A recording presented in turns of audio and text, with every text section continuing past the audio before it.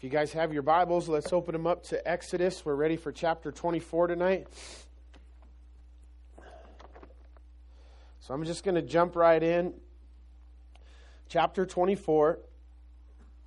Last week, 23, that was the beginning of and 22, 21. As we know, the law was beginning to be given in chapter 20. And we're going through the progression. We're going to get to the tabernacle tonight in 25, 26, 27.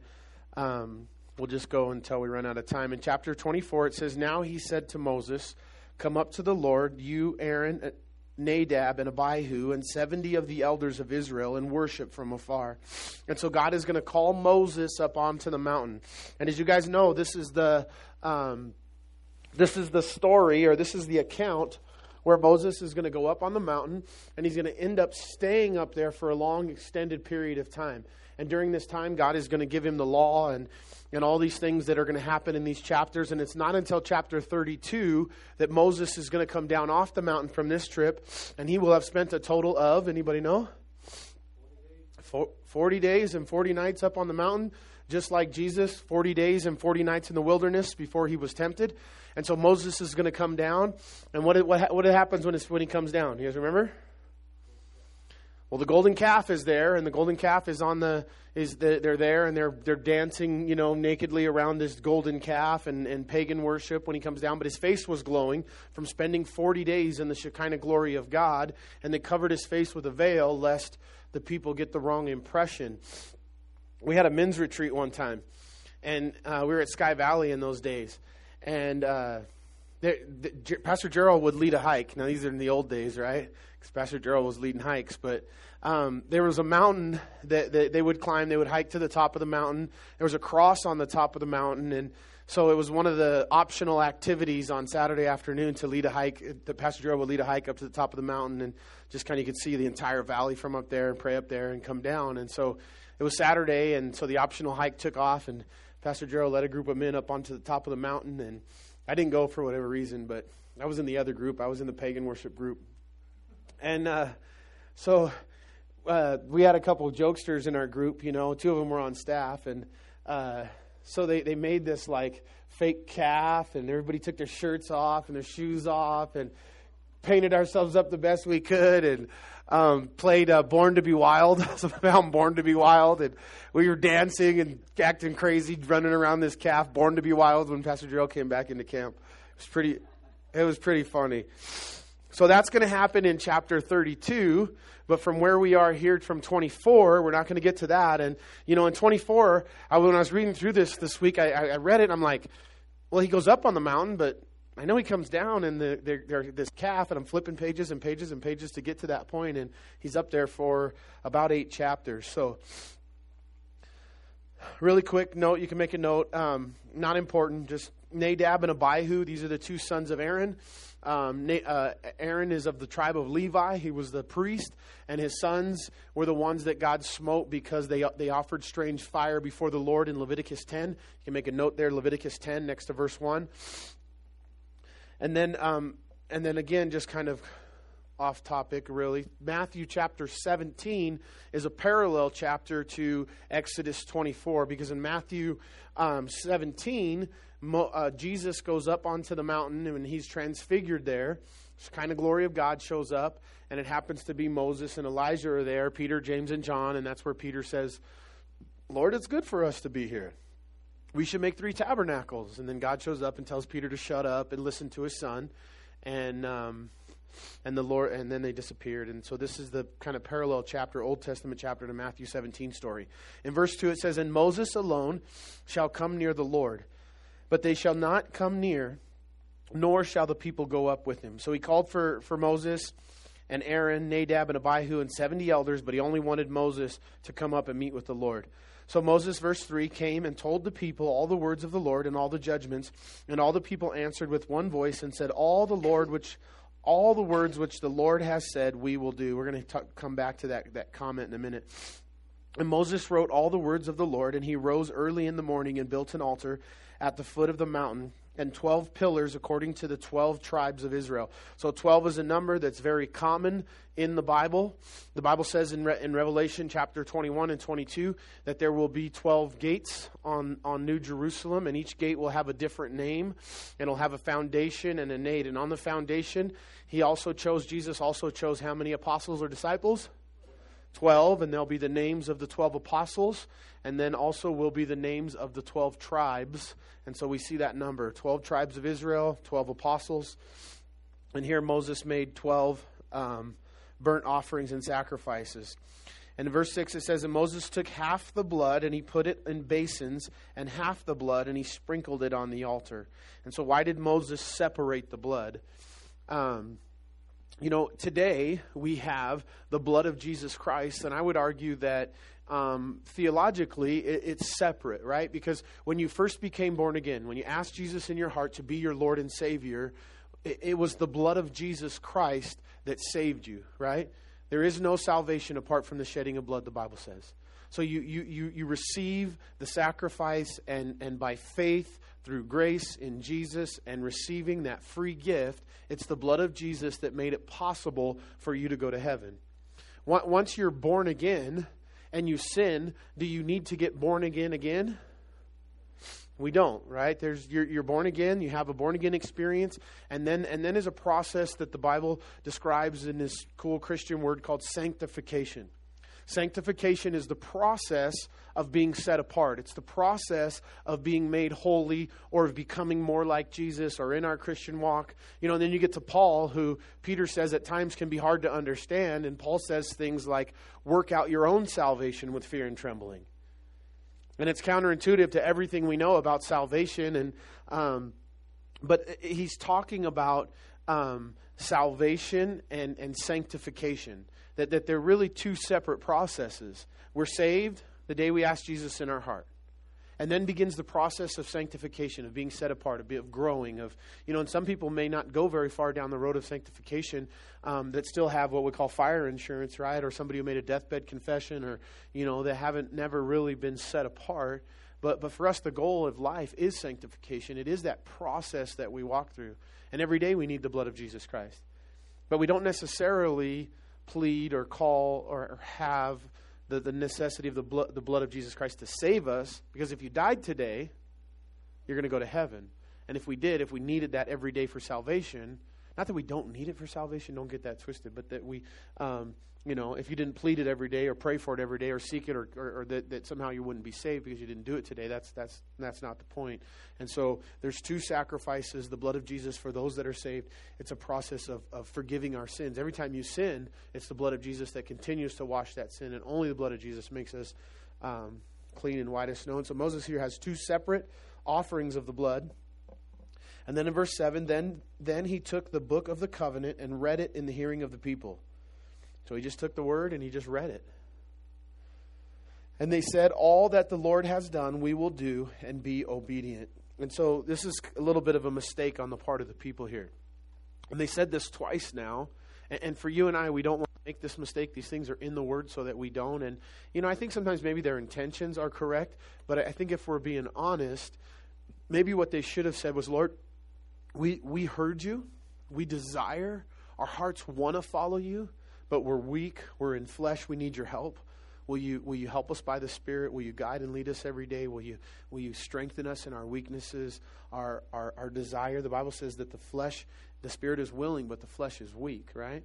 And so just like Peter, what did Peter say? Lord, I don't care who denies you, I will never deny you. Isn't that what Peter said? And then what did he hear? Cockle-doodle-doo! And Peter was sincere. Peter said, Lord, I will die for you. And I think he meant it when he said it. And I don't take away from Peter in that moment that he wasn't genuinely heartfelt commitment to God, to Jesus, that he would be there for him. But the reality is in life, even when we feel that way, we need, right?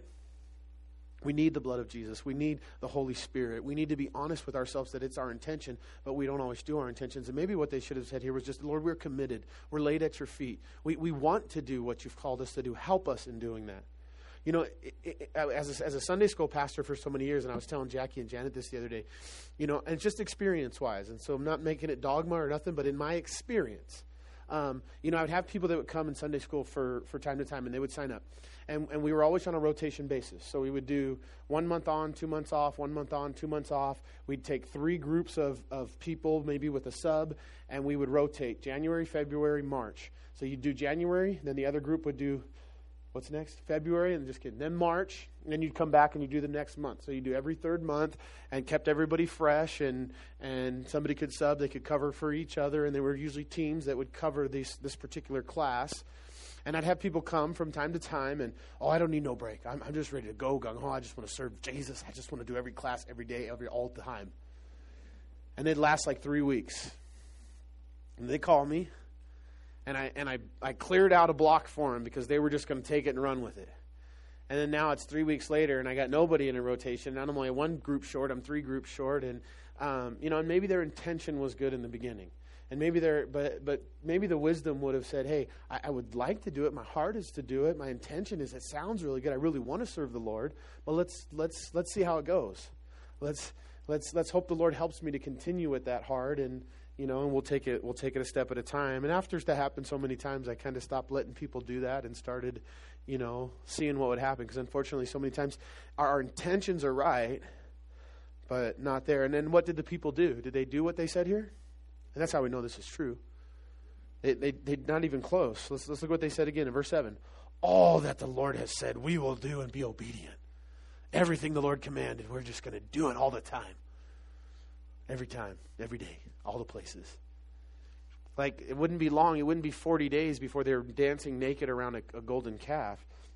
And in verse 8, it says, and Moses took the blood, sprinkled it on the people. Yeah, Moses knew they needed the blood. And he sprinkled it on the people, and he said, this is the blood of the covenant which the Lord has made with you according to these words. And so sprinkling the blood on the people, again, what does that remind us of? What is that a symbol of? What does that represent? Always the blood of Jesus, right? And the blood of Jesus sprinkled on you, sprinkled on me. As you guys know, in the mercy seat or in the altar or in the place of sacrifice, they would take the blood of the lambs. And in the Old Testament, and you would come and ceremonially you would take your sins and you would place them upon the altar, and the priest would sprinkle the blood of the lamb upon your sins, which would temporarily cover your sins. And that was the way that sins were atoned for. It's all an obvious picture of Jesus Christ. Jesus said to the 2 guys on the road to Emmaus, he took them back to Moses, and he showed them all the places in the Scripture concerning himself. And as we read through the technical law of Moses that's laborious and, kind of work our way through it, you can't help but just see Jesus in every aspect of it. In verse 9, it says, then Moses went up also, Aaron, Nadab, and Abihu, and 70 of the elders of Israel. That's exactly who God called to come up, right? And it says, and they saw the God of Israel, and there was under his feet, as it were, a paved work of sapphire, stone, and it was like the very heavens in its clarity. So we get this amazing picture where they see God, and everything that's above them is under God. And that's just a picture for your life and my life, that anything that's above us, anything that's heavy, anything that weighs us down, doesn't matter what it is in your life, in my life, it's below God's feet, and God can handle it. But we get this picture of God, and it says that they saw God. Now, bear with me just 1 minute. I had last week, I had this chapter all plugged in my Bible, and I took those out, and I forgot to put them back in today. I just realized, so I'm going to thumb through this. But I want to bring us to a couple places because I want to unpack this just for a second. It says that they saw God. Does it not? Or is that just my Bible?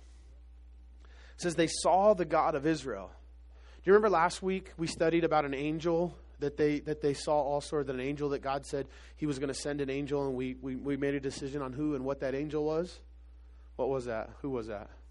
It was Jesus. It's a Christophany. It's a theophany. It's a type of Jesus. It's an appearance of Jesus in the Old Testament. Jesus wasn't born in a manger. That wasn't the beginning of his existence in a manger in Bethlehem. He existed before time and will exist after time. His plan of salvation was laid out before the foundations of the world, and Jesus always was. He took on flesh. He took on humanity for your sake and my sake, but Jesus was still well and alive and around in the Old Testament as well. And we see him many, many, many times in the Old Testament. And so the simple solution for me is the Bible says no man will see God at any time and live, right? Very simple. I'm going to show you a couple, just so you know I'm not lying. Not that I would ever lie to you. But in John chapter 1, if you want to try to keep up with me, you can. I'm flipping today. Normally I got all this stuff marked. But in John chapter 1,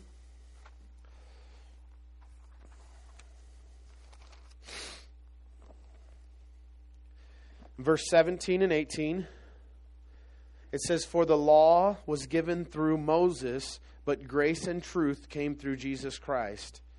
The law was given through who? Moses. But grace and truth came through Jesus Christ. So we always have that model. When Jesus went onto the Mount of Transfiguration, Moses and Elijah and Jesus. Jesus represents the grace, Moses represents the law, and Elijah represents the prophets. Jesus said all of the law and the prophets are summed up in this one word, love. All the way through, we have these three. In the book of Revelation, God's going to bring back two witnesses from the Old Testament. Okay, the Bible is very clear that one of them is Moses. People argue about who the other one is. I think it's pretty clear that it's Elijah. And again, you have that same Mount of Transfiguration trilogy that we see all the way throughout Scripture, where the law, the prophets, and grace is represented there. And so, or the law and the prophets at the temple, but Jesus will be there as well. And then in verse 18, John chapter 1, "No one has seen God at any time." What? Isn't Jesus God? Is Jesus God? We got serious theology problems.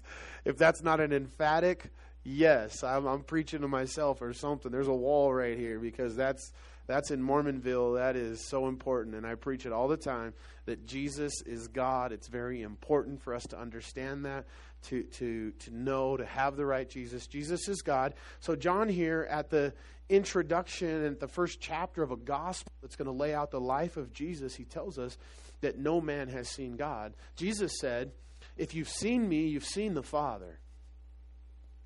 And so, in essence, we've. Am I confusing you yet? We're going to go in a circle here. So we know in the Trinity, right? The Trinity is three persons in one. The great Shema of Israel, Hear, O Israel, the Lord our God, the Lord is one. One of the things I think I shared with you guys last year, that when you go to Israel and you talk to the people and they love Christians, Christians are the hand that feed them. They understand that globally the United States is a friend of Israel. And even if we're not sometime politically, they understand that it's Christians in the United States that stand with Israel. They understand and appreciate this, and they treat us really, really well. But one of the things that you'll find behind closed doors when you talk to some of the Jews is that they'll say, "Well, you know what the problem we have with you Christians is that you have three gods." And that's paganism. That's pluralism. That's pagan. "Hear, O Israel, the Lord our God, the Lord is one," because they don't understand nor receive our Trinity. Okay? And so it is very difficult to understand. But we do have Father, Son, and Holy Spirit laid out in the Scriptures. And you say, well, 1 + 1 + 1 equals 3. But 1 × 1 × 1 equals 1. So, you've heard all the analogies. None of them do God justice. The one I like the best is myself, because the Bible says that I'm made in the image of God. I'm body, mind, and soul, right? If you lop my head off here today, the flesh is going to fall down, but who am I? Am I going to fall down there? No, I'm going to depart. I'm going to separate from the flesh. So we got at least two. Okay, and then we have a third that we're created in the image of God. You have things like water people often use, because water can be a liquid, it can be a gas, or it can be a solid. It's not 3 waters, it's 1 water, and it's in 3 parts. You have an egg. An egg has 3 distinct parts that are unique of each other: a shell, a yolk, and a white. But it doesn't make 3 eggs. It makes 1 egg with 3 distinct parts. So the Father, and it's interesting too, because I think we're going to get to heaven, and because of this thinking, in my mind anyways, it's like Jesus is over here hanging out with this group, and then the Father's up in the throne, and we get to go hang out over here with the Father, and then the Holy Spirit is maybe down at the beach, and we get to go surf with the Holy Spirit or something, and the Father is this white-haired guy, like the pictures of this, this Greek mythology where you see this Zeus-looking character where his eyes are you can't really see him, and he's old-looking, he's got the white hair and the white beard, and this is our impression of the Father. And so, but maybe in reality, first of all, we're not going to understand. This reality is we will not understand God in his essence, in his nature, until we get to heaven. But I think that our idea of God and our terms, or maybe some of our ideas, are going to get completely blown out of the water when we breathe our last, and the Bible says at that point we'll know him as we're known. Because the Bible says that God wants to hide you under his wings. Does that mean that God has feathers? When we get to heaven, is God going to have feathers? God says he measures the universe with the span of his hand. Does that mean that the God of the universe and the creator of all things is going to have a hand like you and I have a hand? Probably not. Maybe. Because he created us in his image, but he created his son in his image. But Father God, the God of the universe, I don't exactly think he's going to have a hand like you and I have a hand. He's definitely not going to have feathers. I hate to burst your bubble, but he's probably not going to have this big, beautiful white beard and long hair. He's God, and even in the times where, so one of the cool stories in the Bible, we'll get to it in the Old Testament. We're going to get to it here in chapter 33 of Exodus. But Moses says to God gives Moses a blank check. 2 blank checks are issued in the Bible. Okay, Moses gets one. Who got the other one? Solomon. Okay, 2 blank checks issued in the Bible. God comes up, and I know all of you are going like, I'll rub that genie bottle real hard. Like, I want one. I would love one. I always pretend I get one. I don't know about you guys, but you pretend you're Superman or Batman. Not me. I pretend like God shows up and gives me a blank check like Moses and Solomon, and what would I do with it? I can remember standing at the Wailing Wall and just same thing, same heart. But anyways, sorry. Moses gets a blank check. And God says, Moses, whatever you ask, I'll do for you. And what does Moses ask for? We know what Solomon asked for. What did Moses ask for? Moses said, Lord, I want to see you. I want to see you. Solomon got it right. And Moses absolutely got it right. Why? Because what do you want to do when you really, in your heart, you really love somebody? You want to see him. That's the bottom line. That is just the bottom line. How many of you guys have dated? I see some of you guys married in here. Were you happy when you were dating, just talking on the phone all the time? Probably not. Probably what you desired more than anything was to see them, was to spend time with them, was to be next to them. And when you love somebody, you want to see them. You want to see them. You want to be next to them. You want to spend time with them. And Moses wanted to see God because he loved him. And so when Moses received the blank check, he said, God, I want to see you. And God said to Moses, as it was going to go through, he said, well, Moses, for a little problem, no man can see God and live. And so we know we saw Jesus. We've established that. We know we've seen angels of the Lord. Well, Moses saw Melchizedek, which is Jesus. We have Jesus appearing in the Old Testament multiple times and seen by men. But God the Father has never been seen by man. No man can see God and live. And so God grants Moses' request, and it says that he hides him in the cleft of the rock. And it says that he covered him as he went by, and that Moses got to see what part of God? You guys remember the story? He got to see his train or his glory. We might say his wake. So like if a boat goes by, you never saw the boat. All you saw was the effect on the water as the boat went by. And that's all Moses got to see of the Lord. He got to see the wake or the train or the effect as God went by, and God covered him. I think some translations say that he saw the back of God. And I don't think that's a really good translation. I don't necessarily know that he saw the back of God. Not that God has a back. Not like you and I would think of back with certain muscles in it and that kind of thing. But he saw the train of God's robe. He saw the wake, the aftermath as God went by, because he couldn't see God and live at any time, right? So we'll go through these because I got them marked. I'll go through them a little quicker. 1 Timothy 6:16. You can mark that next to John 1:18. 1 Timothy 6:16.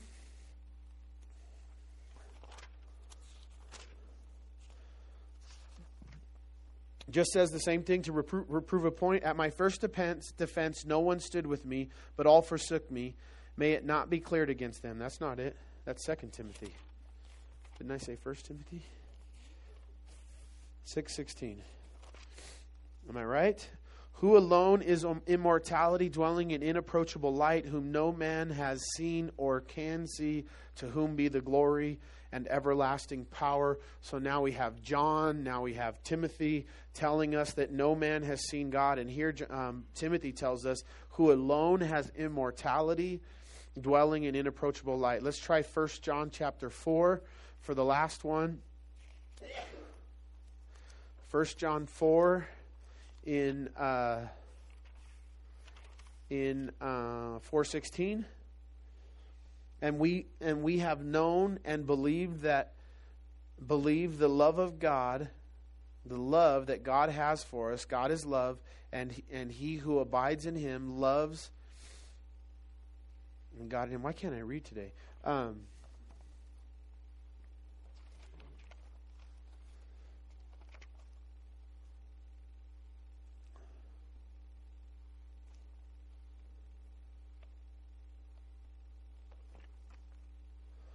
Oh, verse 12, not 16. I was stuck on 16. Verse 12. No one has seen God. 1 John 4:12. No one has seen God at any time. If we love one another, God abides in us, and his love has been perfected. So 3 times, John tells us twice, Timothy tells us once, God tells us himself in Exodus that no man can see God and live at any time. So now we have this major contradiction in the Bible.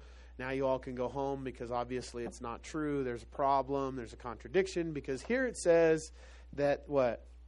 They saw the God of Israel, and they were under his feet, as it were, paved work of sapphire stone, and it was like the very heavens in its clarity. So obviously, we put 2 and 2 together. We don't have contradictions. We have things that God allows us to solve, and so obviously what's happening here is they're seeing Jesus. Okay, they're seeing the God of Israel, which is Jesus, and then.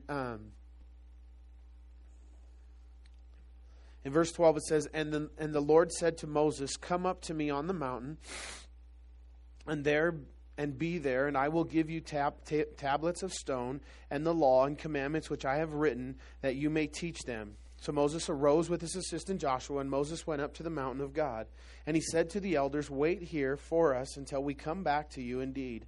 Aaron and Hur are with you. If any man has difficulty, let him go to them. So that's not Ben-Hur, contrary to popular opinion. There is a guy in the Bible named Hur. I'm not really sure who Ben-Hur is, but that's not him. In verse 14 it says, And he said to the elders, Wait here for us until we come back to you. Indeed, Aaron and Hur are with you. If any man has difficulty, let him go to them. And so Moses went up. He instructed the people that there would be some leaders left behind that could solve problems, that could act as judge, as Moses often would. And so he left Aaron and Hur in charge, and he headed up the mountain. Aaron and Hur did not do a very good job as being left in charge. So that's why I never leave Chad in charge when I leave. Just kidding. With what? In respect to what? In regards to what?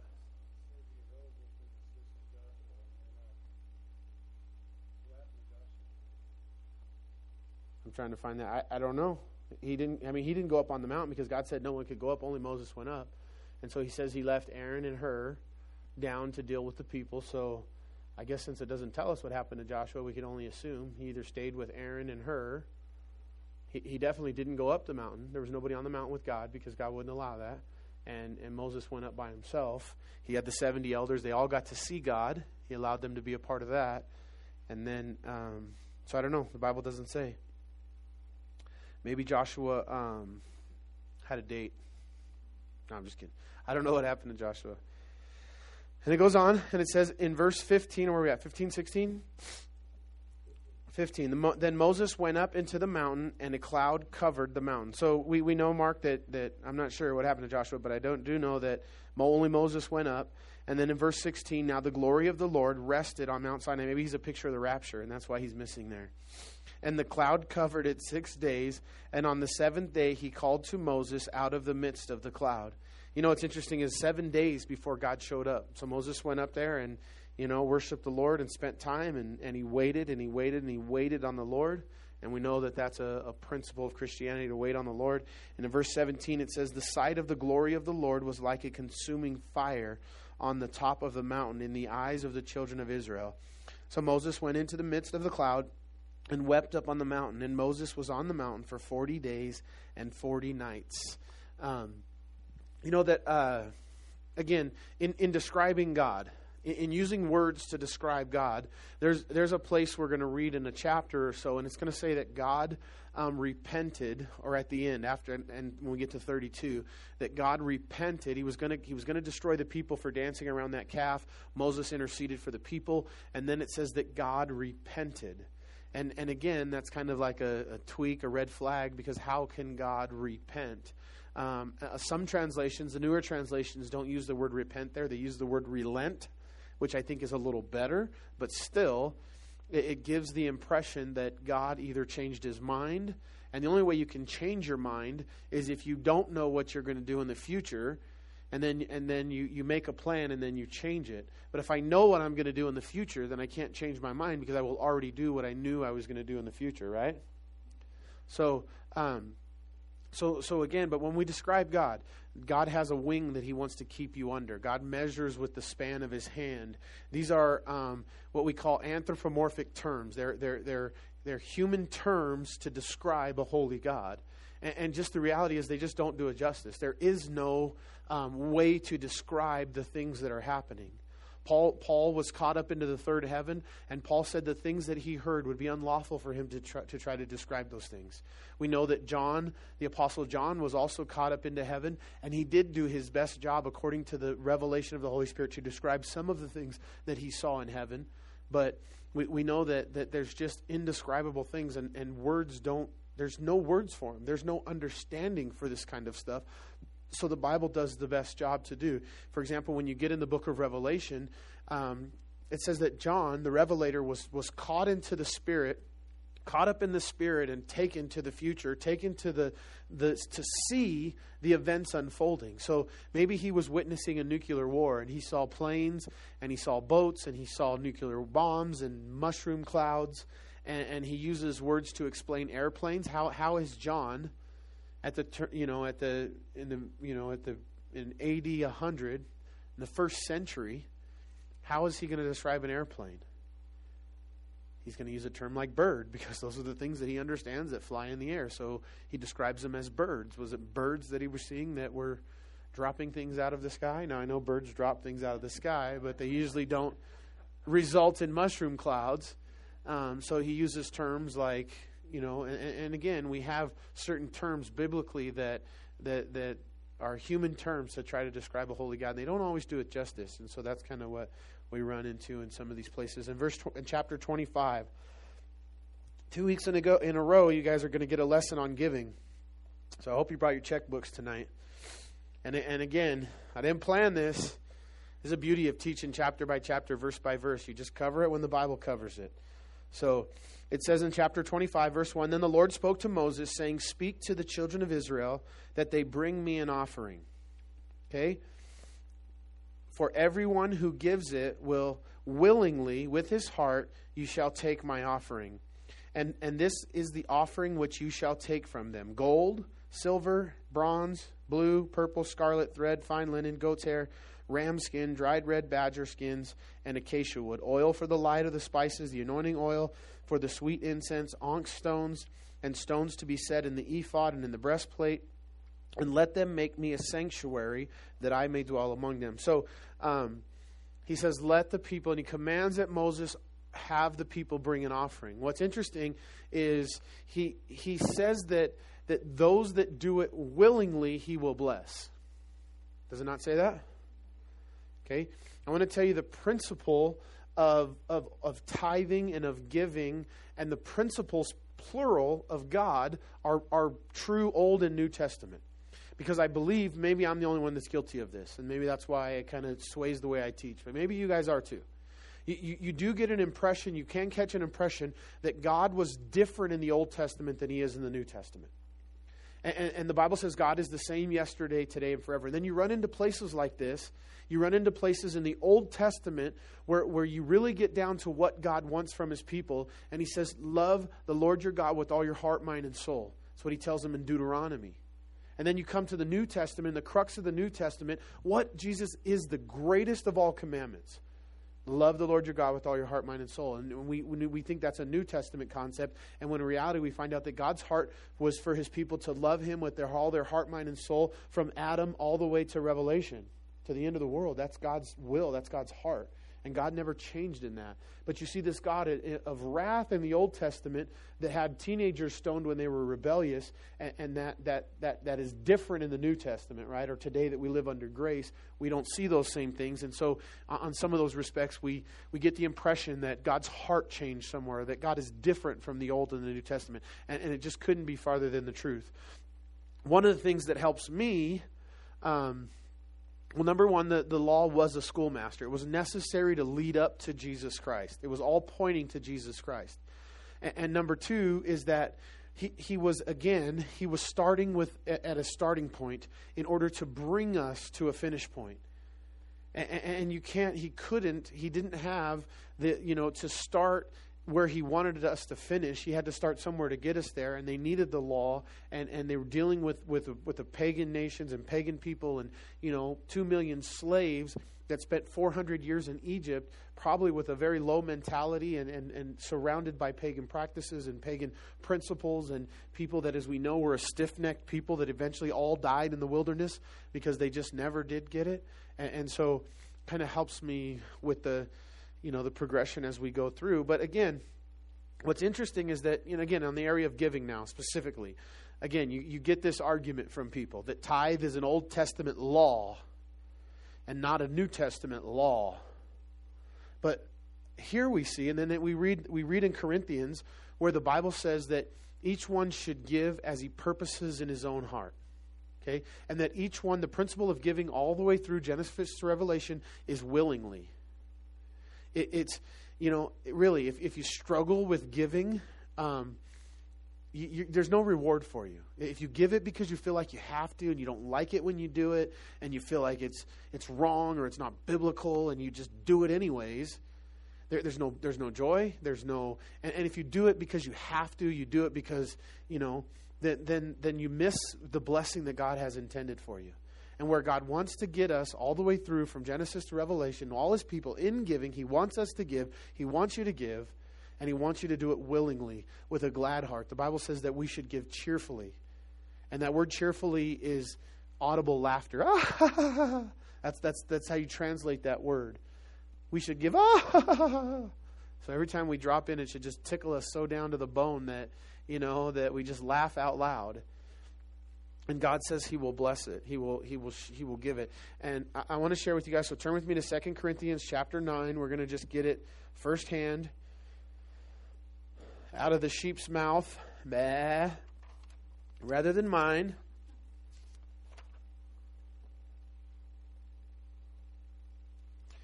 First Corinthians chapter 9. Let's look at verse number 12. No, not 12. I'm sorry.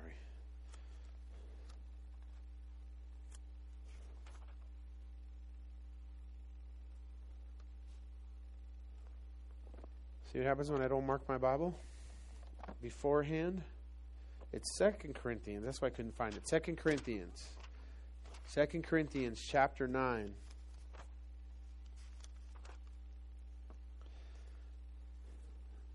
Verse number 1. 2 Corinthians 9, verse 1.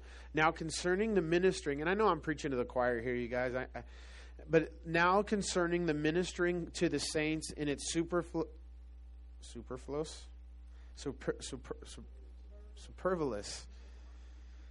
And it's superfluous for me to write to you. I'm not feeling well tonight. For I know your willingness, about which I boast to you of the Macedonians, and that Achaia was ready a year ago, and your zeal has stirred up the majority.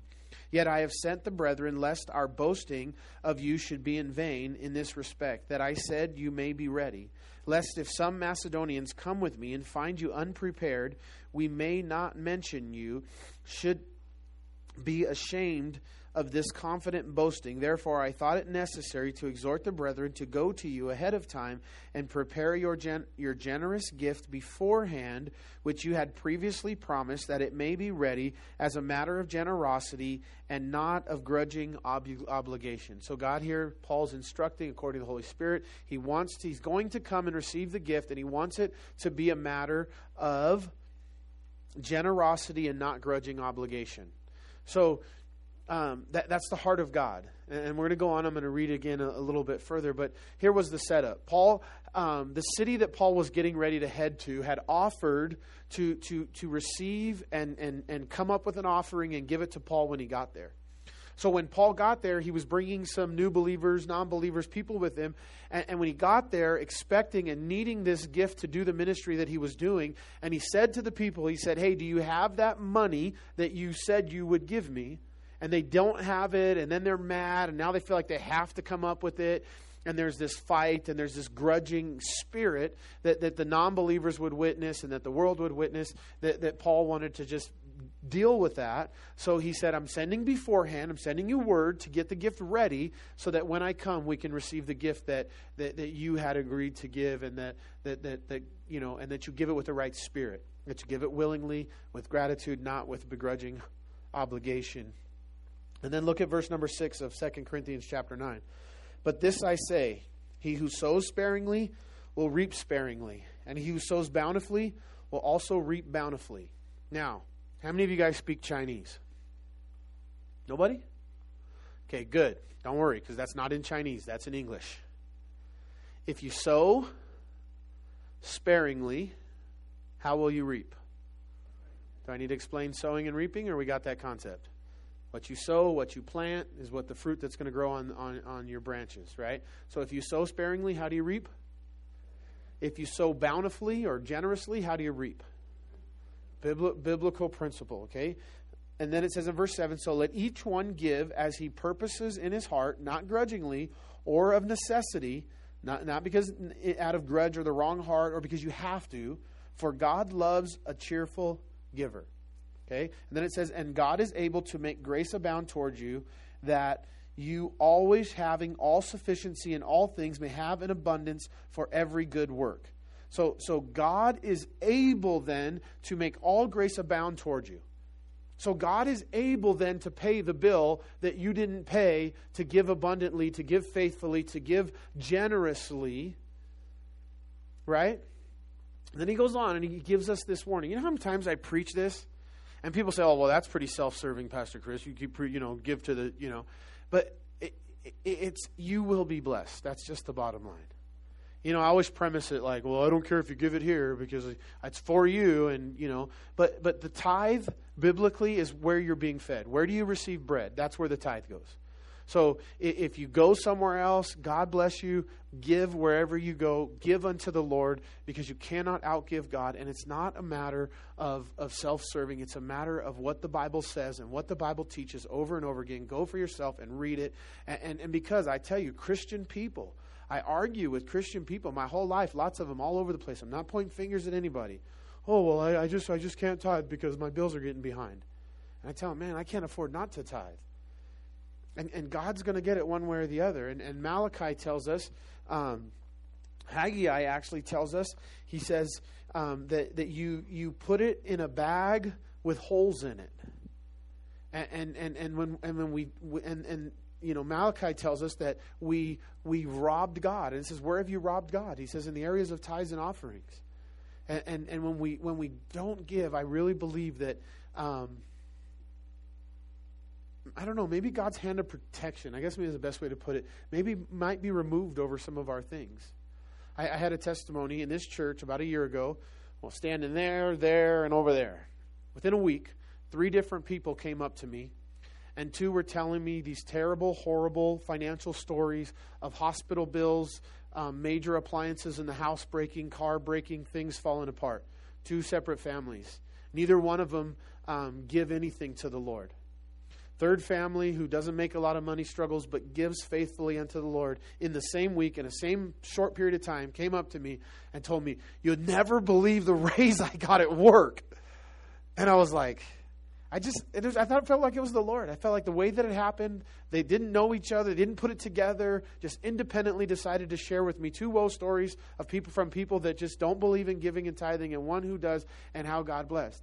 I feel like, maybe all the calamity that was going on, that we save our money to protect all this calamity. It says here that God is able, and the biblical principle is that God will take care of it. Now, does God need your money? Does God want your money?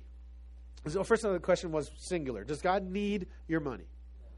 And if you believe God needs your money, then you're in the wrong church, you're in the wrong place.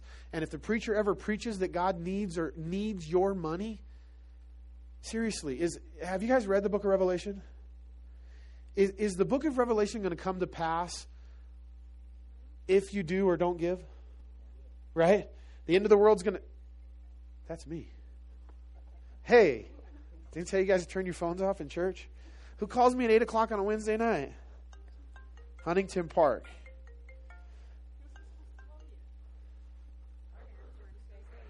Sorry about that. So it can't be a matter of, you hear stuff like this. And again, it breaks God's heart, I believe. It breaks my heart. Pastor Chuck warned us against this as a Calvary Chapel movement a long time ago, because you'll hear stories like, if you don't give, this radio station is going to go off the air.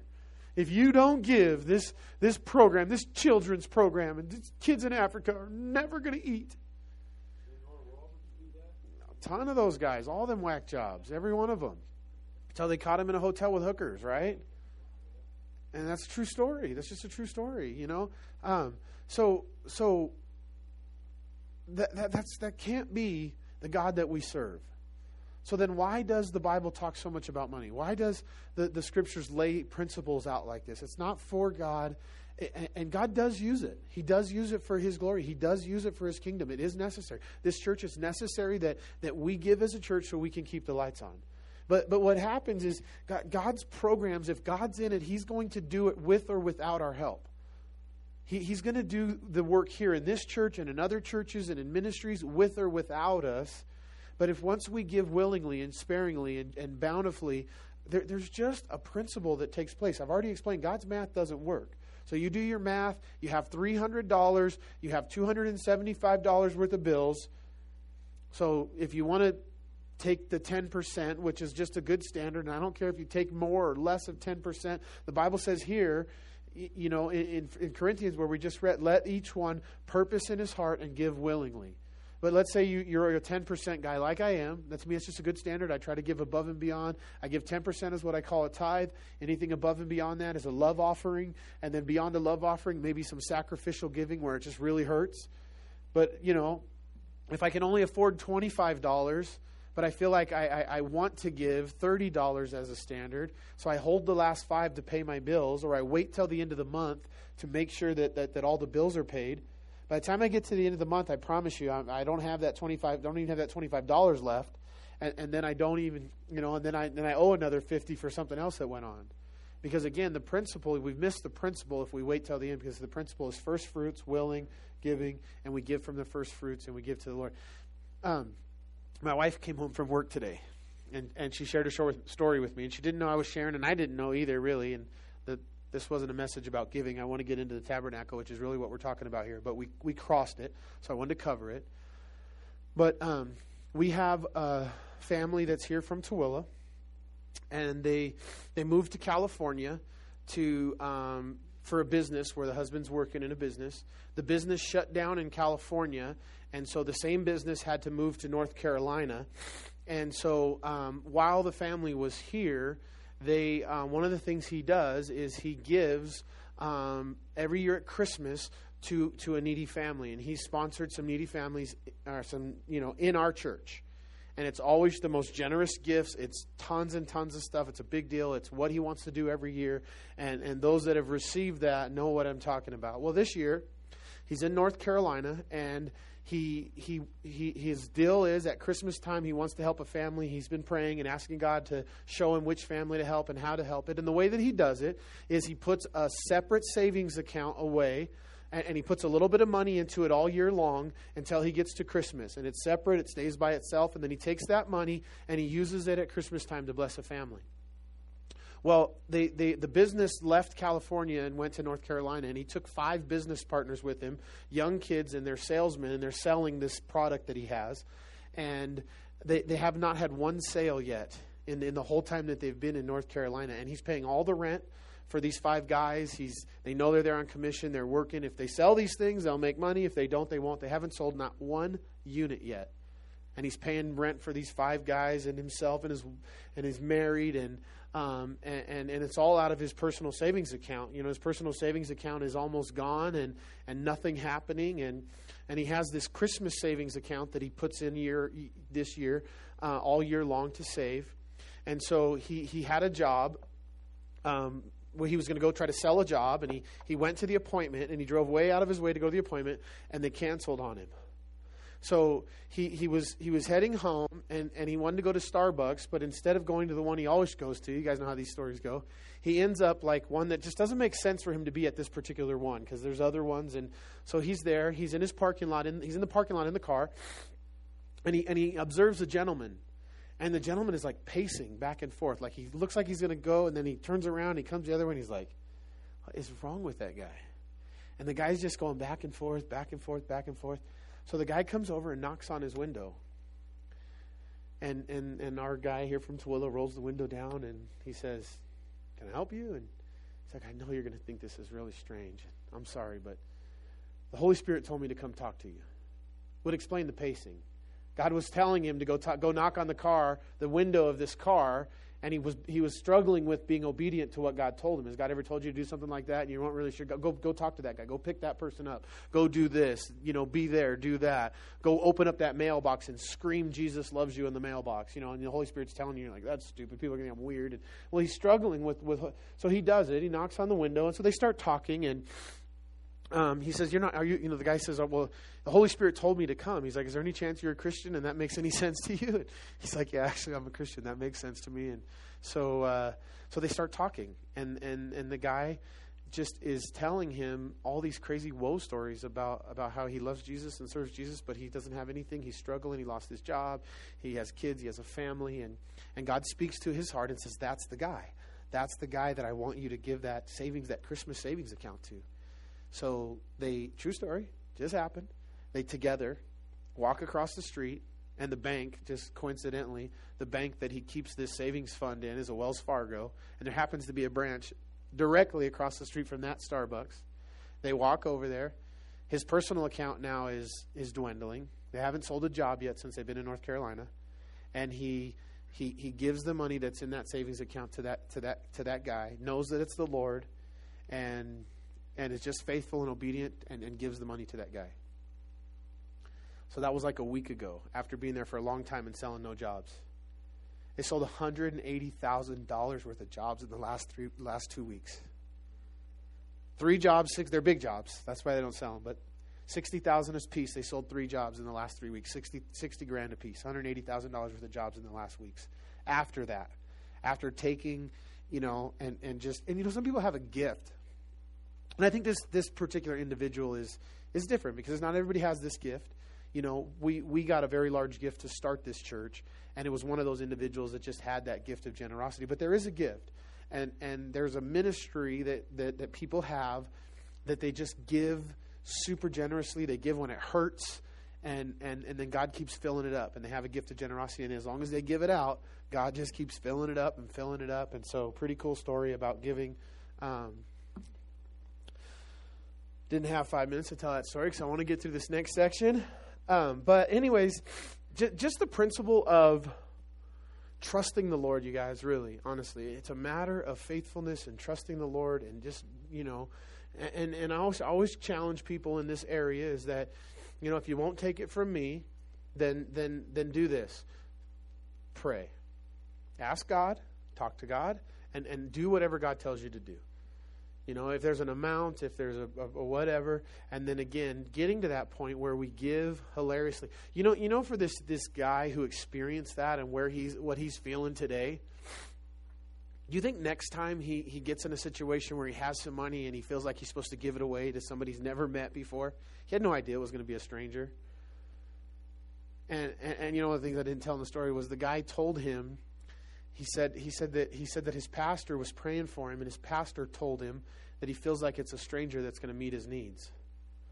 And so, but for the gentleman who gave the money, the next time he gets in that situation, what's going to happen? It's going to get a little easier, right? It's going to get a little bit easier to trust the Lord this time because I've seen it. And then when you give it and God fills it in, and then what happens the next time? It was even a little easier than number 2. And then number 3 and number 4 and number 5 and number 6. And by the time you get on a certain point, it just is human nature now. And you don't even have to think about it because you've done it and you've seen God work so many times that it's just, you just do it. So the principle is the same, and that God wanted a willing offering, okay? And then just so you know, we're going to get to the point, and I don't know if you guys remember this, you've read this before, but Moses is actually going to come to the people, and this is what he's going to tell them. Stop giving. We'll read it in a minute. Stop giving. We got enough. Like, you guys have given so generously and so much that we have enough, and we have what we need to build the tabernacle, the temple, or the tabernacle at the time, not temple, the ark, the everything, the stuff we need, we're good. Stop giving. It said, I forget which group it is, but I'm sure you guys have heard this before too, but that if the church, just the Christian church, just tithed, not a love offering, not a gift above, just tithed, that every ministry in the United States, every ministry around the world would be debt-free. There wouldn't be a hungry person we could feed. We could address the world's hunger problems. That if the church itself tithed, that the whole problems are taken care of as far as finances for the church, for the nation. We could feed the homeless. So much work could be done just on the simple fact of the church giving.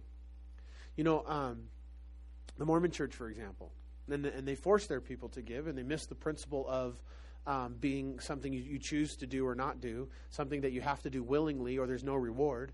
And I don't want you to rob yourself or God. So if you don't give off the first fruits, and if you don't give it because you want to give it and you believe in this principle of giving, then go buy yourself a cheeseburger, go buy yourself another thing for your mantle, or go put it down on your building credit card bills, and you're put it in your bag with holes in it, because that's eventually what happens when we don't give. But again, if you can't give it from those principles, then you're wasting your time.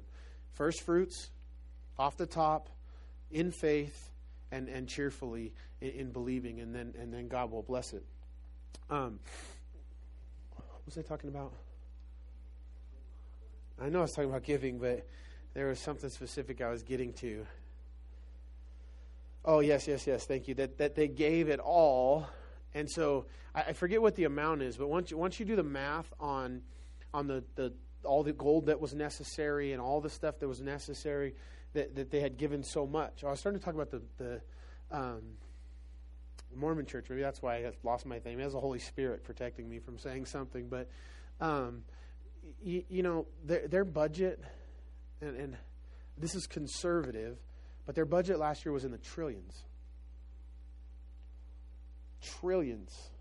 That's with a T. One of these big ones.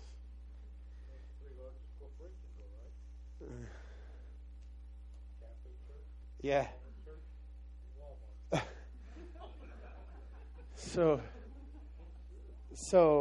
But again, you have a smaller church than us that has trillions of dollars of resources, and just to prove that point that whatever it was, there's the Barna Group or one of the other study groups that says if we just gave our simple 10%, that God's work would be done. All right. Verse number 10. 2 minutes, guys. It's 8:30, so we'll be done. I'm sorry. I talk too much on. Verse 10, it says, "And they shall make an ark of acacia wood. 2.5 cubits shall be its length, its cubit, and half its width shall be a cubit, and half its height." So I'll tell you what we're going to do. We're not going to just read through all these measurements and things. We're just going to talk about them for a minute. Hey, Chad, will you throw up Apple TV for a second, please?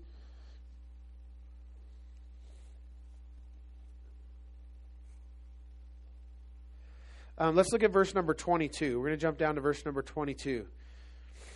"And there I will meet with you, and I will speak with you from above the mercy seat, from between the cherub which are on the ark of the testimony, about everything which I will give you in commandment to the children of Israel." Hey, turn back chapter 25, I want you to look at verse number 8 really quick. And it says that I may dwell among them. Right? Chapter 8, verse 25. So the principle of the tabernacle in the Old Testament, and then the principle of tithing in the New Testament, I'm sorry, not tithing, the principle of the temple that was there until Jesus died, or until AD 70, technically, was that God's presence, there we go, God's presence would be with the people. So that was the whole idea of the Holy of Holies, right? So you have this tabernacle. So this is a kind of an outline of basically what we're going to read about in the next couple chapters. This is, the thing about the tabernacle, it was tons of gold, and so, it did have some fanciness to it, but it wasn't, immensely ornate. It was very small. The actual tent part of the Holy of Holies was only 15 by 15 feet. So it's only 15 feet wide, 15 feet long. It's about half the size of half this room. So this room's 25 or 50 by 35. So it's only 15 by 15. It would fit in this room besides the height. And then in the inside, you have the outer courts, the inner room, and then the Holy of Holies there in the back part there. We can just see a little cutout part there. And so God's going to lay this out. And then in the back of the Holy of Holies, so you come into the outer courts, you see all the places there, those tables that are there around the outside is where they would do the animal sacrifices. They would put the sheep upon that, the brazen altar. We sing that song, "Take me past the brazen altar into the holy place." So we have the holy place, and then we have the Holy of Holies. So the first part of the actual tent is the holy place, and inside there you have multiple items inside the holy place. I can see this one a little better. You have the altar of incense that's on the inside there, the lampstand, the menorah, which was a picture of Jesus would be the light of the world. You can't really see it, but it would have been in the inside of the holy place. And then the table of showbread, and then the veil, or the veil is that big curtain that would separate the Holy of Holies. So it's number 3 on there. And so you go into the first part, and then in the very back, just in the back few feet, you have the veil, or this big curtain, 18 inches long in the temple. When God no longer dwelt in the tabernacle and he moved into the temple, that curtain was 18 inches thick, and only the high priest would go behind it once a year to offer atonement for the people. And they would say, tradition says, they would tie a rope with bells around his ankle so that if he went in there and he wasn't right before God and he entered the holy place and fell over dead, that they wouldn't have to go in and keep piling up dead people going into the holy place after him. They would be able to pull him out.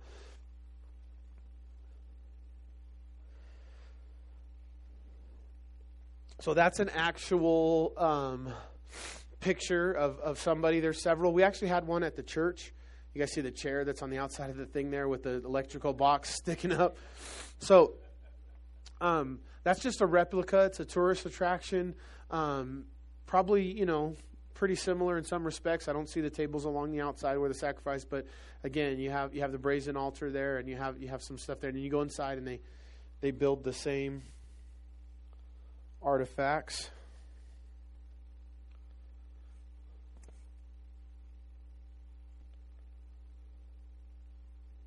I don't know what happened.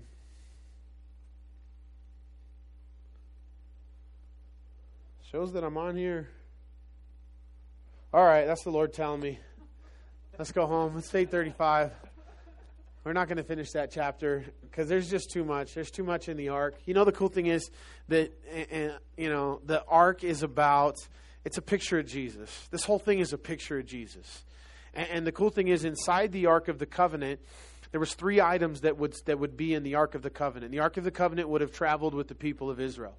And then you guys know the story. They would lead them out into battle. When they built it here, right? Are they in the Promised Land at this point? In Exodus 30, 25, 26? Are they in the Promised Land? No. So that Joshua was going to lead them into the Promised Land later. And you remember the priests? They had to step their foot in the Jordan River. And what were they carrying? The Ark of the Covenant, right? And then so this tabernacle would be mobile. It would move with them everywhere that they went. And then later in their history, they get to King David, and King David got excited. He was in his palace. He was looking outside, and he saw that tent, and he saw that whole the Ark of the Covenant, all that stuff was there, and he said, man, I live in this palace and God is outside in this tent. I'm going to build God a house. And then God came to David and he said, David, I didn't ask you to build me a house, but I'm going to build you a house. And he gives David that promise. And David was able to collect the materials for the temple, but he wasn't able to build it because his hands were bloody. And then his son Solomon, after him, built the temple that basically was there at the time of Jesus, rebuilt by Herod. Nehemiah and them came and rebuilt the walls and did some of the damage. And then Herod rebuilt it and fixed it. And so technically, I guess it was Herod's temple that would have been there in the day of Jesus in the same place where the temple was built. All a picture of Jesus. All a picture of Jesus. Got to come back next week, I guess, and we'll get that picture of Jesus. Amen? All right, let's stand.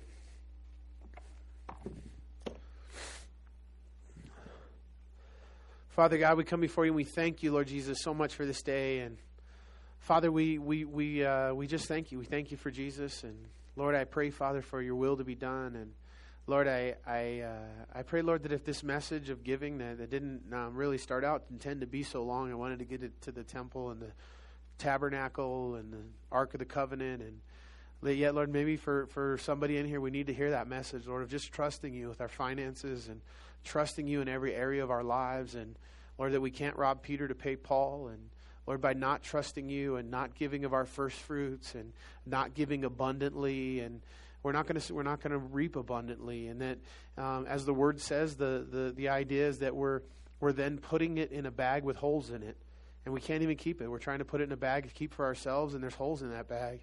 And Lord, I pray, Father, that each one, Lord, would give as he purposes in his own heart, that he would give willingly and sparingly, graciously, and Lord, that you would bless, Lord God. And Father, we thank you for Jesus. We thank you that we meet Jesus, and you said that you were going to meet and dwell with your people there. And that was upon the mercy seat, Lord, where you meet with us in mercy and in grace. We thank you for Jesus and his mercy. In Jesus' name, amen.